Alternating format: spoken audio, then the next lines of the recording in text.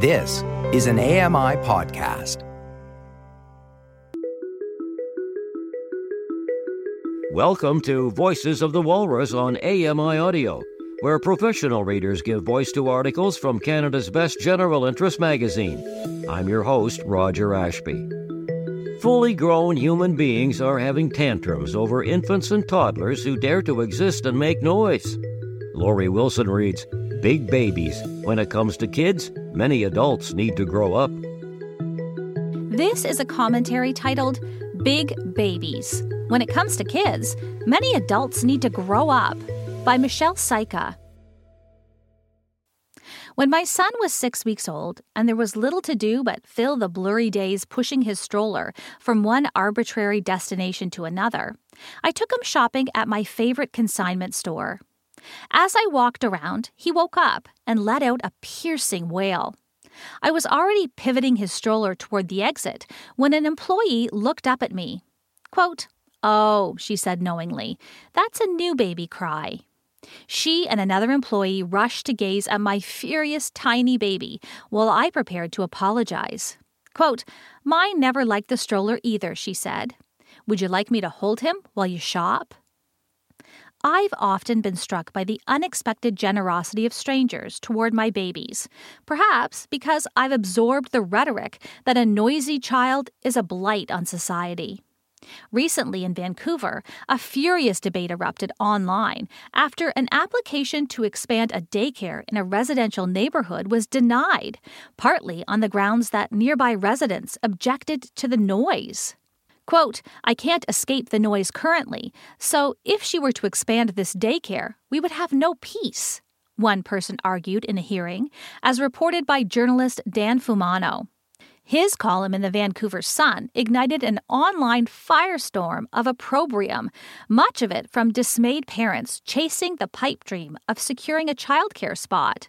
Vancouver has only one space for every 5 3 to 5-year-olds.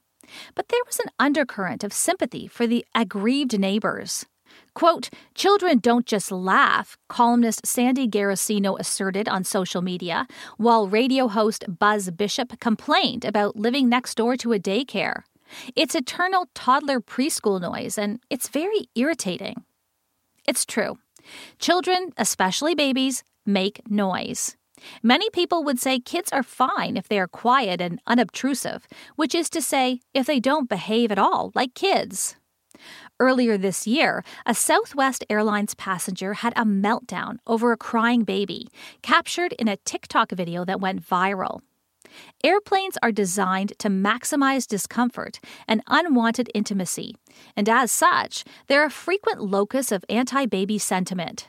Quote, "You're yelling," a flight attendant cautions, and the man screams, quote, "So is the baby. Did this mother pay extra to yell?"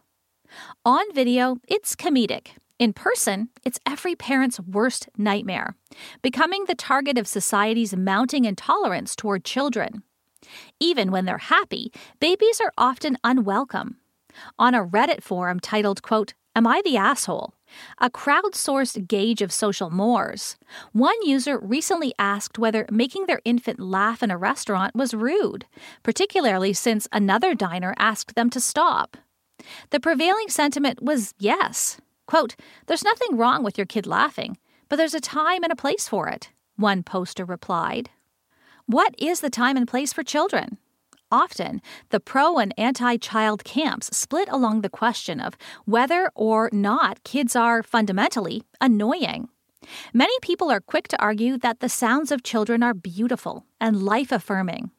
While I appreciate people sticking up for crying babies, I also think it's the wrong question. The right one is whether children are members of society, or whether we should treat them less like people and more like dogs, to whom they are compared frequently. In some cultures, the answer to this question is implicit. Indigenous spaces tend to be very baby-friendly, and the idea of censuring a child for shrieking is unthinkable among my Indigenous friends and family. You see babies at every ceremony and event, which makes their presence unremarkable. They're part of the community, and everyone shares in the task of looking out for them. Many other cultures outside of North America have a similarly inclusive approach. When my husband and I visited Japan, we marveled at groups of unescorted schoolchildren. The long-running Japanese show Old Enough, which features children embarking on their first independent errands, captivated viewers when it hit Netflix in 2022 with its vision of a society where toddlers might venture out alone to the grocery store. The prevailing North American attitude views letting your child out of your sight momentarily as negligence, while approaching a child you don't know is similarly taboo.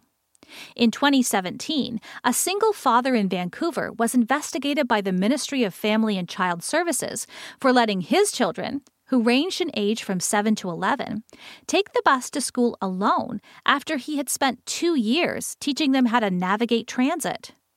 There are similar stories of American parents investigated or even arrested for letting their kids walk home alone from parks or playgrounds. These incidents underscore how conditional the participation of children in society is. Even when they are quiet and orderly, some adults will remind them that they do not belong. While the most vehement anti-child positions are on the fringe views of a small but vocal minority, the rejected Vancouver daycare is an example of a real-world impact, one that compounds the challenges of parenting without social support. Parenting is already a hard and lonely gig, one that got harder and lonelier during the pandemic. But it's not just parents who are feeling isolated. In 2021, 4 in 10 Canadians reported feeling lonely some or all of the time. The pandemic insulated us from regular human contact, and many have emerged with a heightened sensitivity to others. Everyone else seems louder, more annoying, more obtrusive. The New York Times, investigating the growing phenomenon of, quote, consumer rage, pointed to the, quote, frictionless economy of online. Depersonalized transactions as one cause. Many of us have been sold on the idea that our daily lives should be populated with easy, efficient, painless transactions and interactions.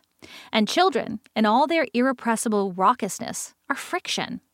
The transactional nature of modern life has led many adults to believe that if they are paying for a restaurant meal, an airline seat, or a house in a nice neighborhood, they should be entitled to dictate the terms of their experience and to exclude those who disrupt it. This is an impoverished and self-defeating perspective. We all begin our lives dependent on the tenderness of adults, and if we're very lucky, we'll grow old enough to rely on others' care again. At any point in between, we may become disabled or ill, or we may experience a mental health crisis, a serious injury, or just a really bad day. It's only temporary good fortune that prevents any of us from becoming the friction in someone else's existence. When we inevitably do, we should hope that others treat us with compassion. Enjoying a serene restaurant meal is nice, but it is in our collective self-interest to cultivate a more tolerant society.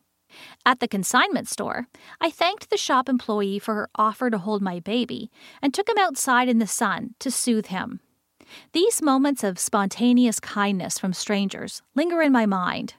A young man wordlessly lifting the front wheels of my stroller over a high curb. A fellow passenger whispering, quote, "You deserve a glass of wine," after my baby cried through 45 minutes of a flight. A grandfather at the playground, kneeling to gently wiggle my daughter's shoe back onto her foot. To brush against one another's insufferable humanity and turn toward it with kindness rather than irritation is, to me, the substance of community. Sometimes that humanity is loud, but it's always beautiful.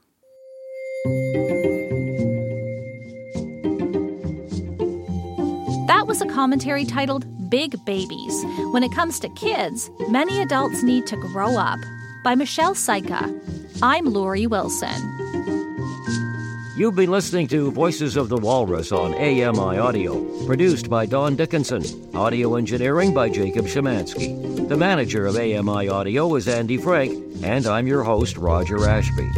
If you enjoyed this podcast, please consider giving us a rating and review, and subscribe for more.